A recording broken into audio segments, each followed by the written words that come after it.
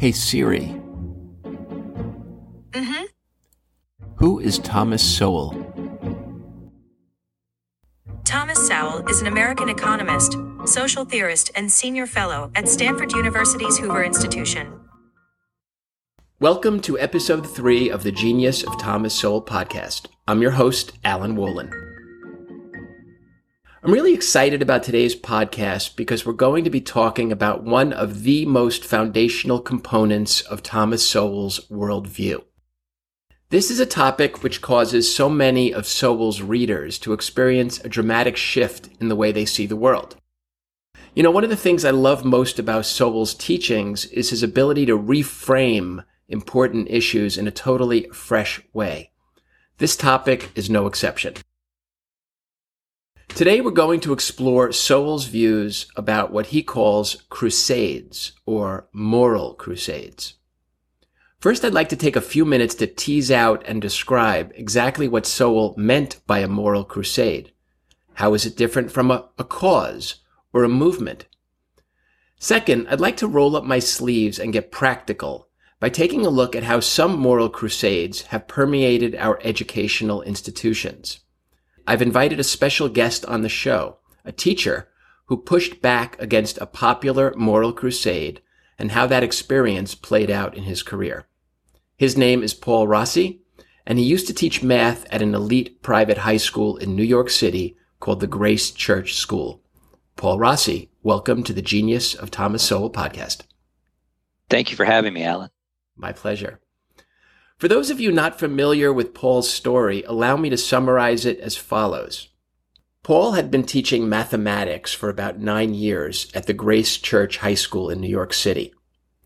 In the last 5 or so years, he noticed a dramatic shift in the intellectual environment as the school embraced the work of what has been called anti-racism or critical race theory. Paul felt that many aspects of this work were causing problems for his students, and he decided to speak out by publishing an article called, "I Refuse to Stand By While My Students Are Indoctrinated." Needless to say, that article unleashed a storm of controversy, which ultimately led to Paul stepping down from being a teacher at Grace Church School. So, Paul, is my summary fairly accurate as a big picture description of the basic facts? Yeah, I would say so. Definitely.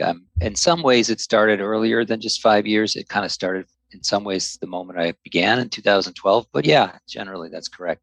Okay, good. So I'll put your original article in the show notes of the podcast so everyone listening can find it easily. Now, I reached out to you because in one of your interviews, you mentioned that you had wanted to have your high school students read a book by Glenn Loury, and that the school administration wasn't so crazy about that idea. They thought that hearing from a black conservative might be disorienting or dysregulating for the students, to use the therapeutic jargon of the day. Since you knew Glenn Loury, I had a feeling you had also read some Thomas Sowell. And I was right, it turns out. What have you read of Sowell's? It is apt because I had read Discrimination and Disparities, which directly related to the reading that I wanted the students to think about. And also, I read Economic Facts and Fallacies, and I had started reading Black Rednecks and White Liberals, which I found fascinating, but haven't made it through yet. But certainly, Discrimination and Disparities was very eye-opening for me, and it was relevant to the kind of ideology that was being pushed at the school, because it really was taken as an article of faith that all disparities resulted from discrimination. Gotcha. I have a question for you. Now, I mean no disrespect to the great Glenn Loury with this question, but I'm very curious why you didn't decide instead to bring in a Thomas Sowell book to your classroom. That's a good question. I think the course in question that I was teaching at the time was called The Art of Persuasion. And I think Sowell's a great writer and can express complex ideas, original ideas very clearly. I have great admiration for him. But because Glenn Loury's piece was directly related to the George Floyd protests and the Black Lives Matter activism that was happening in the country at the time, I felt like it was more topical.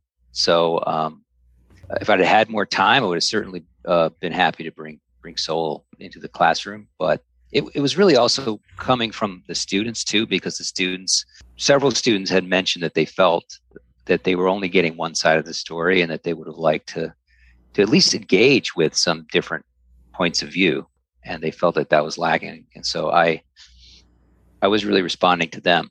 Okay, fair enough.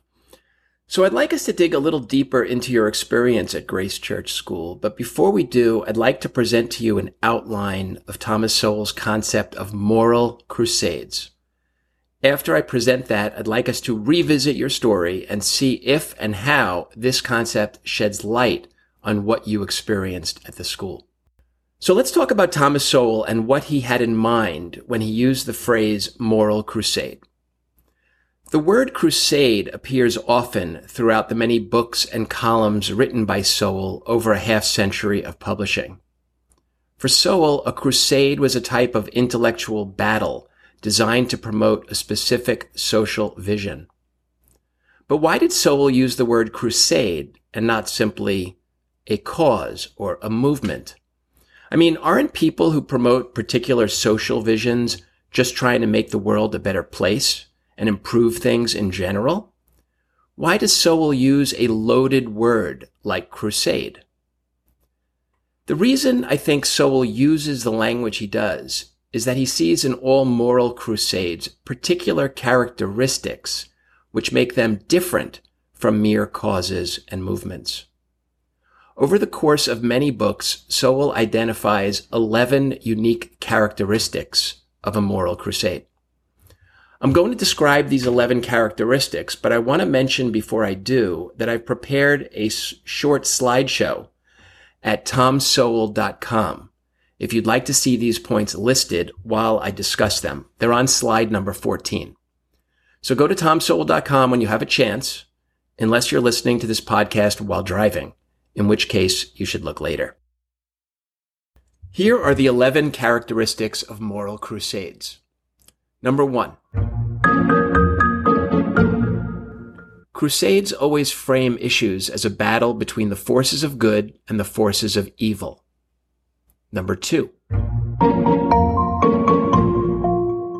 Crusades always pinpoint some easily identifiable villain to oppose and never find the source of societal problems in human nature itself. Number 3. Crusades are emotionally satisfying and exciting to those who embrace them. Number 4. Crusades convey a sense of moral superiority and heroism to those who promote them. Number 5. Crusades provide a sense of meaning and identity to people who otherwise lack deep meaning and purpose in their lives. Number 6. Crusades, when supported by the government, are used by those in power to distract us from their real goal, which is the continued advances of government overreach. Number 7. Crusaders rarely, if ever, perform a cost-benefit analysis on the results they seek to achieve. Number 8. Crusaders ignore the unintended consequences brought about by the realization of their wished-for policies. Number 9. Crusaders ignore discordant facts which might undermine belief in their mission. Number 10. Crusaders presume the public to be stupid or irrational and prefer decisions be made by intellectual elites. Number 11.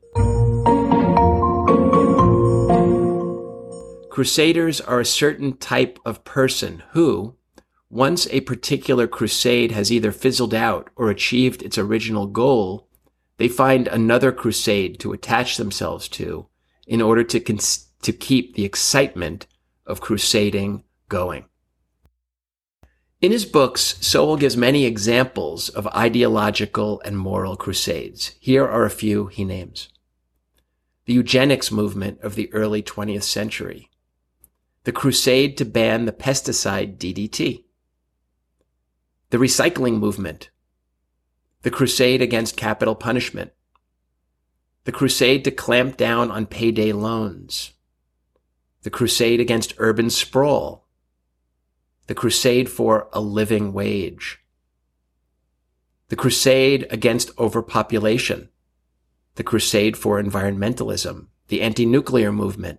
The crusade against radon gas. And it goes on and on. There are many, many crusades that I actually remember growing up. I was born in 1962, and I remember most of the crusades that Thomas Sowell names in his many books.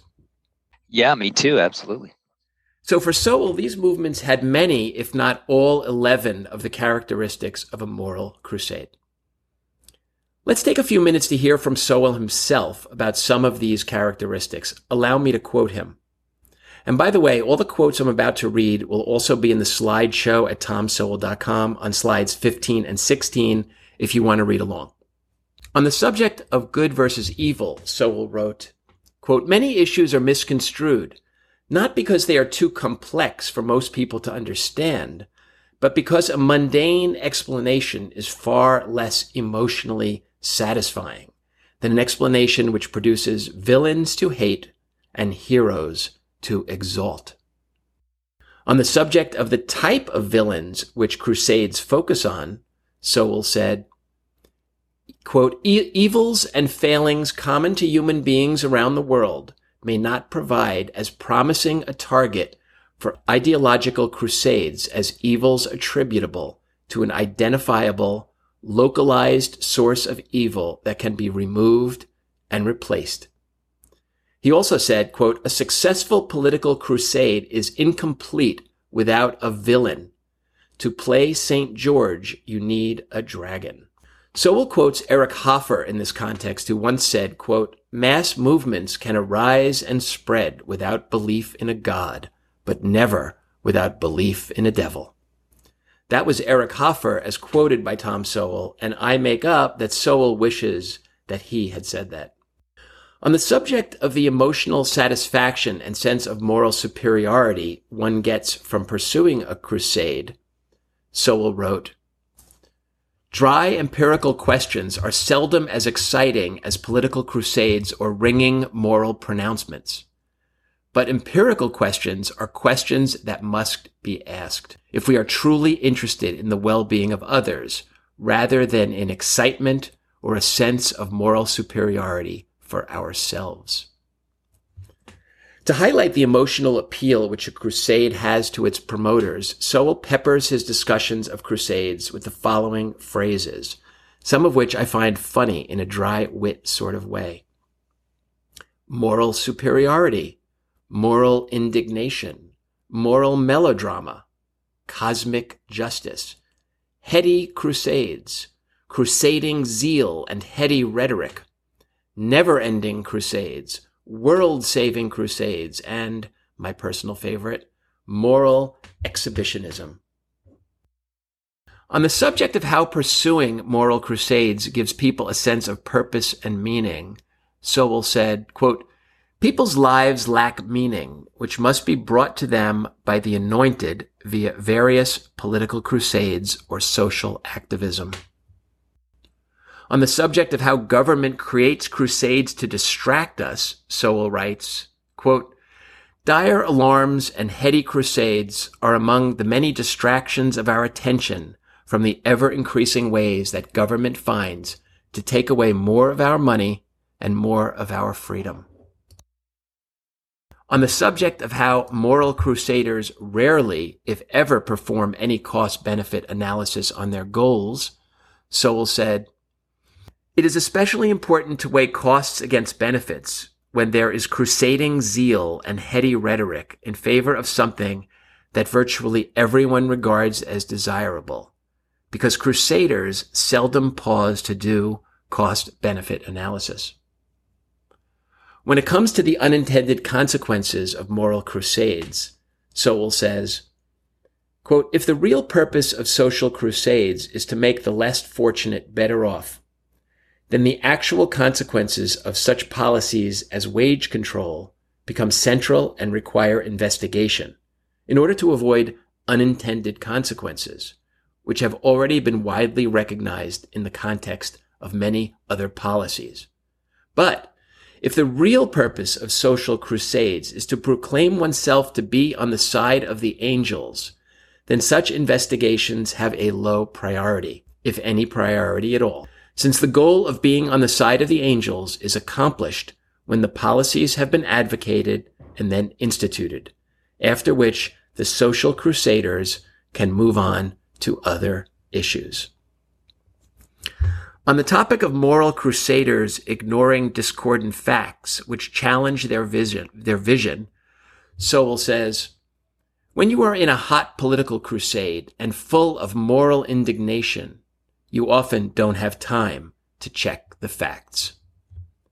On the topic of whether or not the general public is smart enough to understand the true meaning of their crusade, Sowell says, quote, the presumed irrationality of the public is a pattern running through many, if not most or all, of the great crusades of the anointed in the 20th century.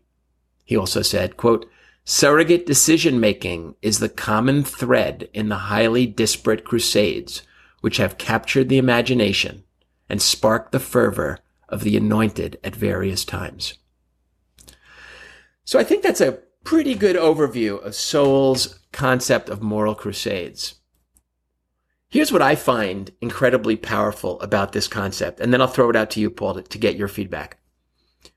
When I'm confronted with a modern-day cause or movement, whether it's BLM, CRT, transgender rights, #MeToo, climate change, corona vaccination, gender ideology, or whatever, before I try to figure out what I think about the issues involved, I ask myself, does this cause have the characteristics of a moral crusade?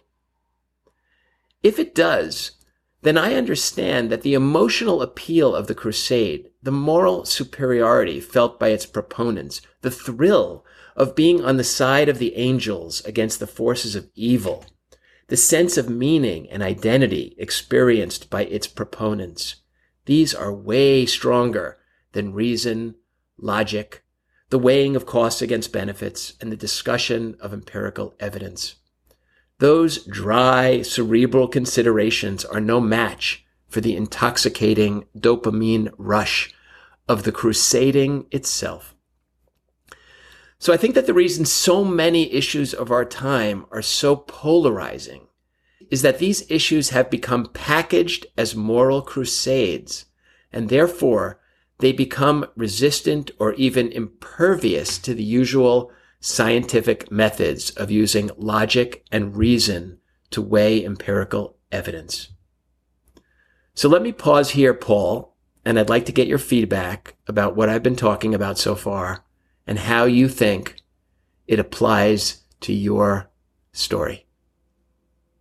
Wow. Well, I guess I would say the question isn't how it applies, but how doesn't it apply? There's so much here that resonates with my experience and my research that I've undertaken since my ouster at my school, that I've been furiously scribbling notes on what to talk about. There's so much. I guess, one thing that stands out to me is it's even gone beyond this because, the idea of emotion trumping reason or logic or empirical evidence or a cost-benefit analysis and all of that is so powerfully evident to me that it's gotten to the point where the purveyors of this ideology have now lumped in logic and reason and objectivity into the schema of evil.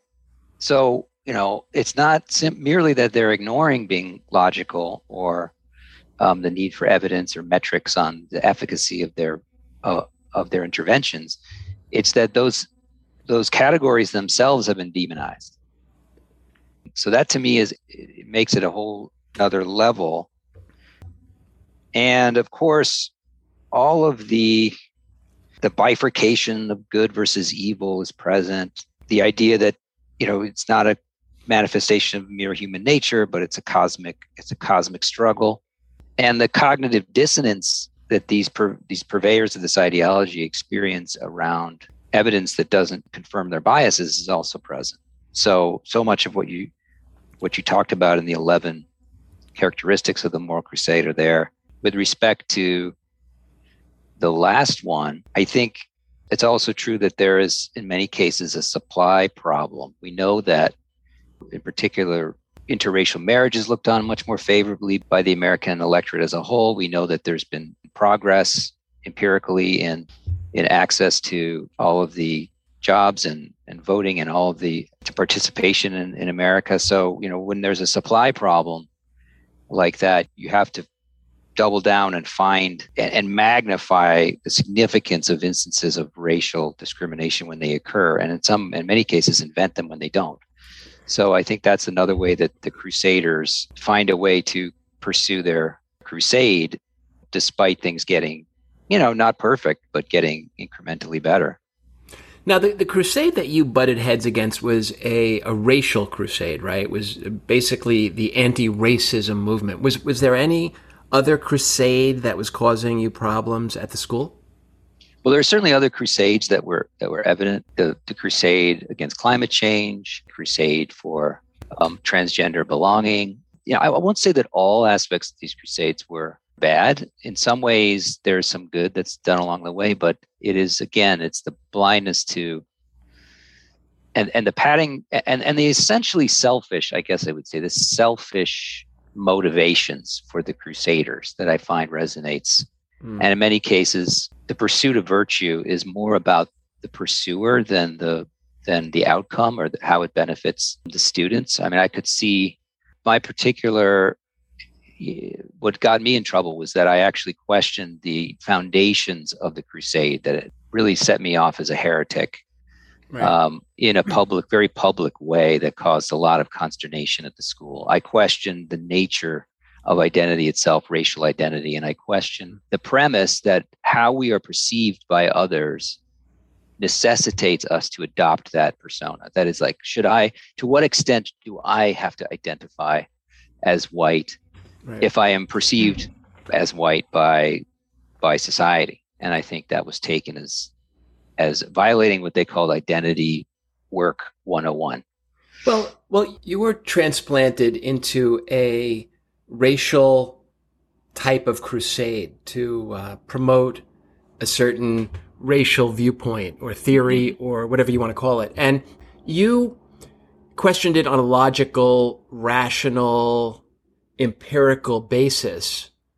Maybe at the beginning, you didn't realize that it was a moral crusade at the time, probably. You probably just thought that this is just some ideas that people have, like it's a cause or it's a movement. But, the problem is when you're going up against a crusade, I mean, logic and rationality really don't do much. Am I wrong about that? No, they're secondary. So the priority is definitely on the moral imperative, I would say. And, right. I kind of knew that.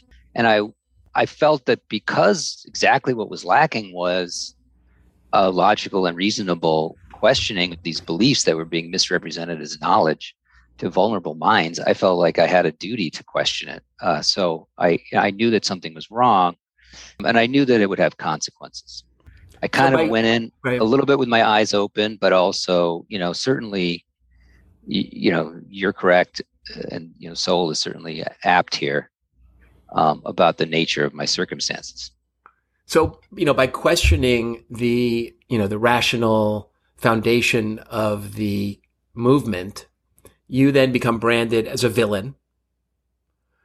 And a scapegoat, I would say, a scapegoat. Because it wasn't just me that was questioning. In fact, because I asked questions, some of the kids started asking questions, some of the teachers, some of my colleagues, and the meeting really became problematic is the term that I think was used, because the foundations of the quote unquote work were being questioned. Now I will go on and say, you're right. I mean, my questions were attacked after words by administrators in meetings, private meetings they had with me, where merely by my trying to make an intellectual argument, I was castigated, because to even try to translate these problems into an intellectual framework was harmful to people who, people's ancestors, to people's sense of belonging and their sense of identity. So, it wasn't merely that I was ignored. It was also that even trying to make it logical or intellectual was a kind of crime.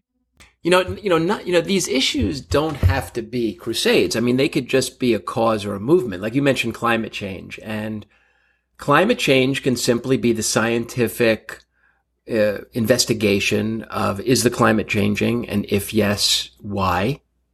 And is it a problem? And how could we fix it? Right? It could be a very scientific thing. But when it takes on a sense of, good and evil, moral superiority, who are the villains here, a sense of identity and meaning, people who just spend their whole life advocating for solutions. One of the things I've always noticed about climate change is I always wondered, why isn't Elon Musk a hero to the climate change crusaders? You would think that someone who is actively developing non-carbon based solutions to transportation they would lift him up on their shoulders and parade him around town. But I never really, I think they're more interested in finding the villains than actually finding the heroes, Yeah. And of course the heroes have to come from their own clique, right? They can't come from outside of the clique. And of course there's also a lot of anti-capitalism linked up with a lot of this philosophy, so that there is actually a larger agenda there, that it's almost a kind of galvanizing wish that it has to all be aligned.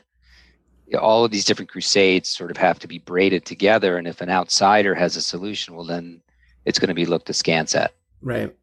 Sowell has said many times that, if you're someone who just happens to believe that capitalism, or, as he called it, a price coordinated society, leads to the greatest wealth and well-being of society and human flourishing, then you're simply someone who believes that a price coordinated society does those things. You do not identify any villains, or you do not feel like a hero. You do not feel morally superior. Advocating capitalism has never really been elevated to a crusade.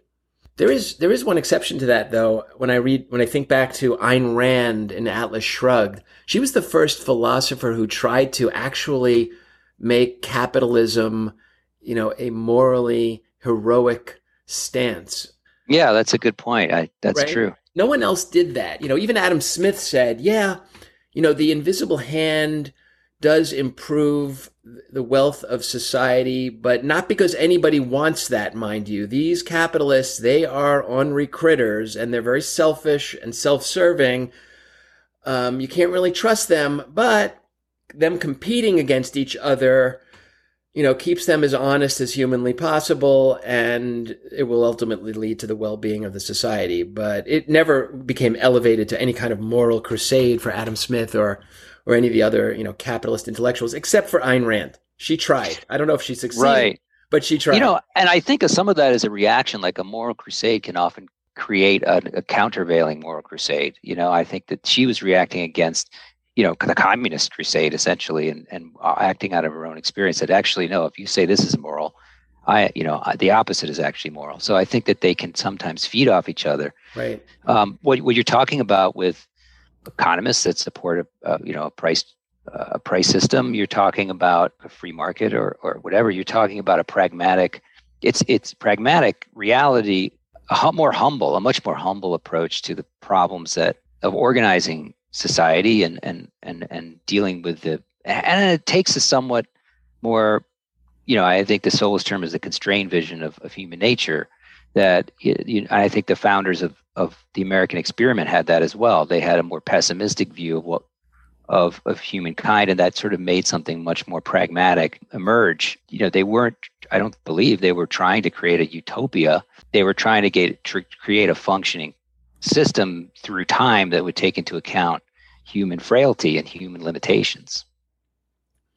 Now, let me ask you a question. I mean, now that I'm encouraging you to look at what you were up against as a moral crusade and to really think about that. Think about what those crusaders were getting out of what they were doing, besides just thinking it's right. Because you could just think something's right and pursue it like a cause or a movement, but without crusading about it, without demonizing others, without moral superiority, without ignoring discordant facts, without ignoring unintended consequences. You could do all those things, but they weren't.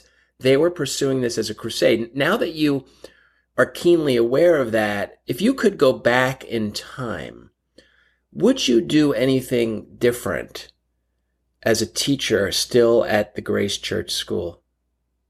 No, and I don't think I think I might have done it better and more, and perhaps in a more well thought out way. But the gist of the choices that I made, I think they were fundamentally correct, and I'm actually proud of that. When you talk about what you just mentioned there, number 5 on your list, I think really applies. Crusades provide meaning and a sense of identity to people who would otherwise lack deep meaning and purpose in their lives. This is a pattern that I noticed, is that both students and my colleagues that had a strong foundation of value, whether that's a religious, it doesn't have to be religious, but a sense of moral integrity that was apart from this woke movement, they were inoculated in many ways against becoming true believers and having that light shining in their eyes, which I definitely saw among some of the administrators who had that function in the school of bureaucracy. But I had a religious upbringing. I don't consider myself very religious, but I had a very strong values commitment to free speech and free inquiry from my father, who was a lawyer that focused on evidence. And he was a professor of law. So that was extremely central to my identity and sense of values. I think that gave me an inoculation from being swept away with this very sort of superficial moral system, as I see it. But many of the kids don't have that, right? Many of the kids fall under the sway of this because it gives them a very clear, almost a moral palette, which is primary colors, right? The good, the bad. Whiteness is bad. Oppressed people are good. There is a moral superiority to people classified as oppressed. There is a moral degradation to people classified as oppressors. And so, I'm going to function in the world with that awareness. And so if I am a member of the group that is morally degraded, well, then I must acknowledge that group guilt, essentially blood guilt, take it upon myself and atone and do the work, as they say, to make up for that complicity. If you're a person that falls in the oppressed category, well, then you're sort of trained. So there is some truth to it because there are cultural differences, but you have a heightened sense of vigilance around microaggressions and explanations for why you may fail that are external to your own choices. So it does play out in this way, which I think is very divisive and crippling psychologically to vulnerable kids. My least favorite crusade to discuss is racial-based crusades, because I find them just so triggering for people. It gets people so heated up. It becomes really, really difficult to talk about. What I find a little bit more interesting in this context are the non-racial types of crusades, like things like, here's a question for you. Has the coronavirus been crusadified? Yes. Yes, it has. It seems like it has, right? Yes, absolutely. And it has become, it's not just a battle between us and a virus. It's a battle between the good among us and the evil among us. Right. And who are the villains? The anti-vaxxers, the anti-maskers. The troglodytes, the morally degraded. These are you get the vax. If you don't get the vax, you're killing grandma. You're killing me. It's an existential And look Moral. at number 6. Crusades are used by those in power to distract us from their real goal, which is the continued advance of government overreach. I mean, I Yeah. think that one's really clear when it comes to the coronavirus. Well, Biden's speeches yesterday is evidence pointing in that direction. If I was conspiracy minded, I would say there's nothing more useful to control a population than to keep them divided. And crusades like CRT, which have demonized certain groups and elevated others morally, spiritually, and the vaccination debate, those are winning issues for anyone who is desperate to remain in power and leverage that power for their own ends, whatever that is. I feel like we're actually living through maybe a dozen different crusades. Mm-hmm. Everything from racial stuff to coronavirus to policing to language, transgender, non-binary. There are so many crusades being paraded right now, and that is why I feel that we've become such a polarized society. I mean, never do I remember a time when there were so many crusades being simultaneously promoted. Do you agree with that? I agree with that. And I also think that the costs of not going along with the crusade have been heightened for people. So, it's not like in the 80s when you had Earth Day or, 70s where you had recycling or whatever, where it was like, oh, participate, pitch in and help. And maybe, we're hurting the planet, but it's not like an existential threat, which may happen tomorrow. So now when you talk about these crusades today, it's as if you don't validate, if you don't say the pronouns, well, then you're killing someone. Right. If you don't, stop polluting, well, then the sea levels are going to drown people, and you're going to kill. Like this connection between costs is so heightened. If you don't say the right thing about racial issues, well, then you're a white supremacist, right? So there's just very extremely dramatic, anxiety-producing consequences for going off script. And that to me is a major difference today. And it's I think a lot of it is anxiety driven. I think that you can sort of talk vaguely, maybe generally, about the anxiety of a population through time. And as the traditional modes of behavior, habits of mind, belief sort of leach out of a society when it becomes more productive and decadent, you have this tremendous anxiety with the successive generations, so that you need to. So it's easier for people. It's easier for the government to control you, for one thing, and it's also easier for people to latch on to a very easy solution, which involves creating the dichotomy of good and evil. So yeah, absolutely, I agree with you there.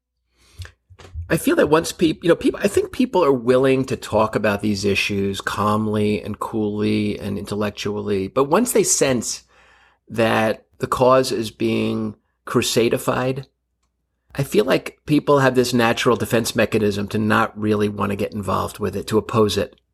So I think we're missing out as a society on grappling with issues like racism, like gender issues, like climate change issues, like vaccination, scientific issues. We're missing out on, useful conversations because one side is crusading and they then cut themselves off to productive conversations. You can't have a productive conversation with a crusader.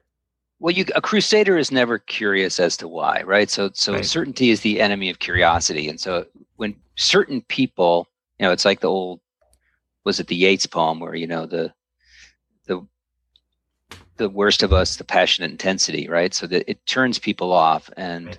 if you are curious and you enter into a conversation with someone who is certain, you're either going to be seen as immoral or ignorant, right? And so it's going to turn you off from the conversation, and you're going to go somewhere else. Maybe you'll go on the internet if you're a kid, and maybe you'll find easy solutions there that are actually going to make the problem worse. So I think in many ways, the kind of crusading on one end of the spectrum can drive people into opposite places, which only feed the crusade. So Right. it's, like in biology, the positive feedback loop. So it's a constantly reinforcing bifurcation of the society. And those little epicycles are in full force today. I see those, with all of these crusades. I also think it's important to note that, the original meaning of crusade is war. And as a country, we certainly have gone on many crusades, which are framed as a moral, as a moral imperative. For example, like the Second Iraq War, for one. I remember that very clearly as being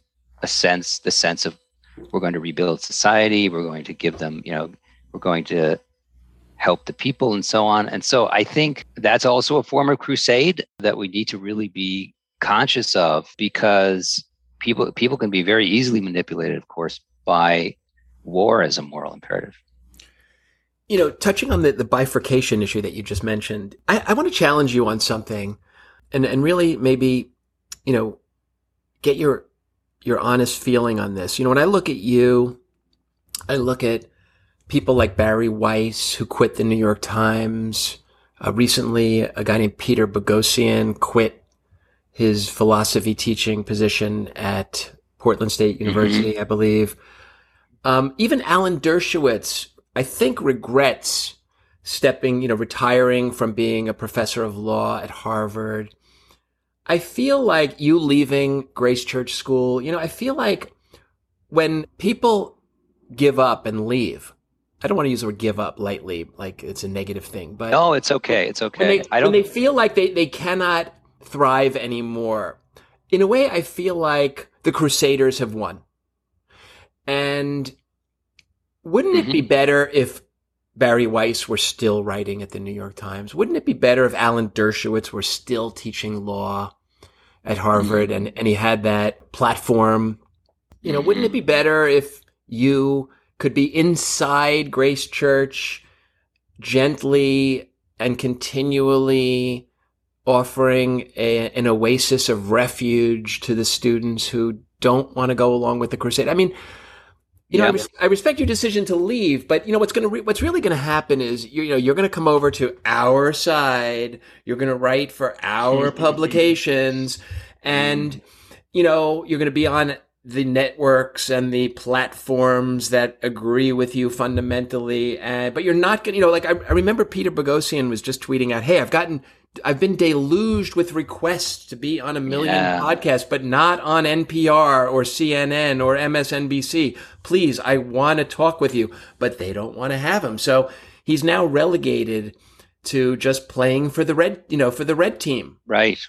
No, and I think that's a totally fair and important thing to talk about. I thought about that a lot myself. I will be honest. I'm going to miss teaching at Grace. I'm going to miss relationships with students that I know benefited from my connections with them. And I did, however, feel like a pet.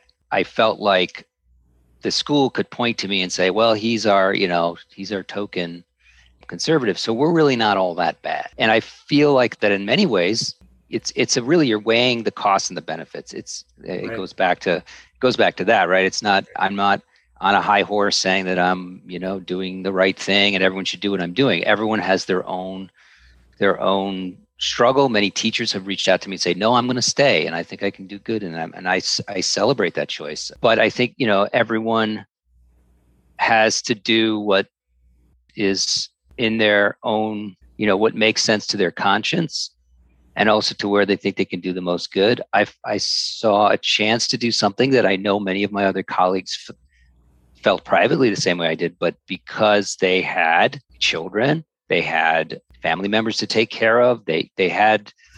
I'm recently married, but I had been single for a long time. I don't have any kids. I felt like I could take a risk in ways that my colleagues couldn't, and so I'm still really interested in teaching. I would like to teach. I'll be tutoring this year. I feel like I can keep that as definitely part of my life. But you're right. I think that relegation is a good word. People who have stuck it out for a while. Once they have enough, they do get relegated into this red team, and we need to find a way to, with good faith outlets and good faith people who are, and I think there are people in the center now who are really reconsidering what this kind of left liberalism has created for their own kids. And I think that, organizations like FAIR, Foundation Against Intolerance and Racism, organizations like the Educational Liberty Alliance, the Institute for Liberal Values, these are not red team organizations. These are non-partisan or trans-partisan or cross-partisan organizations that are trying to rebuild the center. And if we're going to live together as a country, we need to rebuild the center. There's no, and that's going to take a lot of conversations and a lot of good faith, open-minded interactions to do that. So my hope is that it's just a start, and that can emerge. I feel that, I'm a big fan of Thomas Sowell's work and his ideas. And, my goal in this podcast is to promote the study of his works. His relative anonymity in the society is a very interesting part of his story. Why is he relatively unknown in the general population? I feel that if he were better known and better read and better understood, that these crusades would not find such ready adherence so easily. Yeah, and it takes, it's fascinating to me how ignored he is, really. I mean, what an amazing career, so much output and so much great writing and insight. I mean, I would speak with my colleagues who were very committed to social justice. I would mention his name and no one had heard of him. I mean, they never, in the educational degree programs, you can go through an entire master's degree and PhD and it never comes up, which is just ridiculous. I mean, it's sad. You could literally major in Thomas Sowell, and that would be an extremely meaty bachelor's degree. Yeah, absolutely. But I think that, his reputation his star will continue to rise slowly because he's such a clear, cogent writer. And, unlike so much of the nonsense that comes out of critical theory or these academic departments, I think his work will stand the test of time, and later generations will continue to come back to it. So I think that many great thinkers were not appreciated in their own time, but I think he will be someone whose work will last. On that note, I think we'll end right here. Paul Rossi, thank you very much for joining me on the Genius of Thomas Sowell podcast. Thanks, Alan, for having me.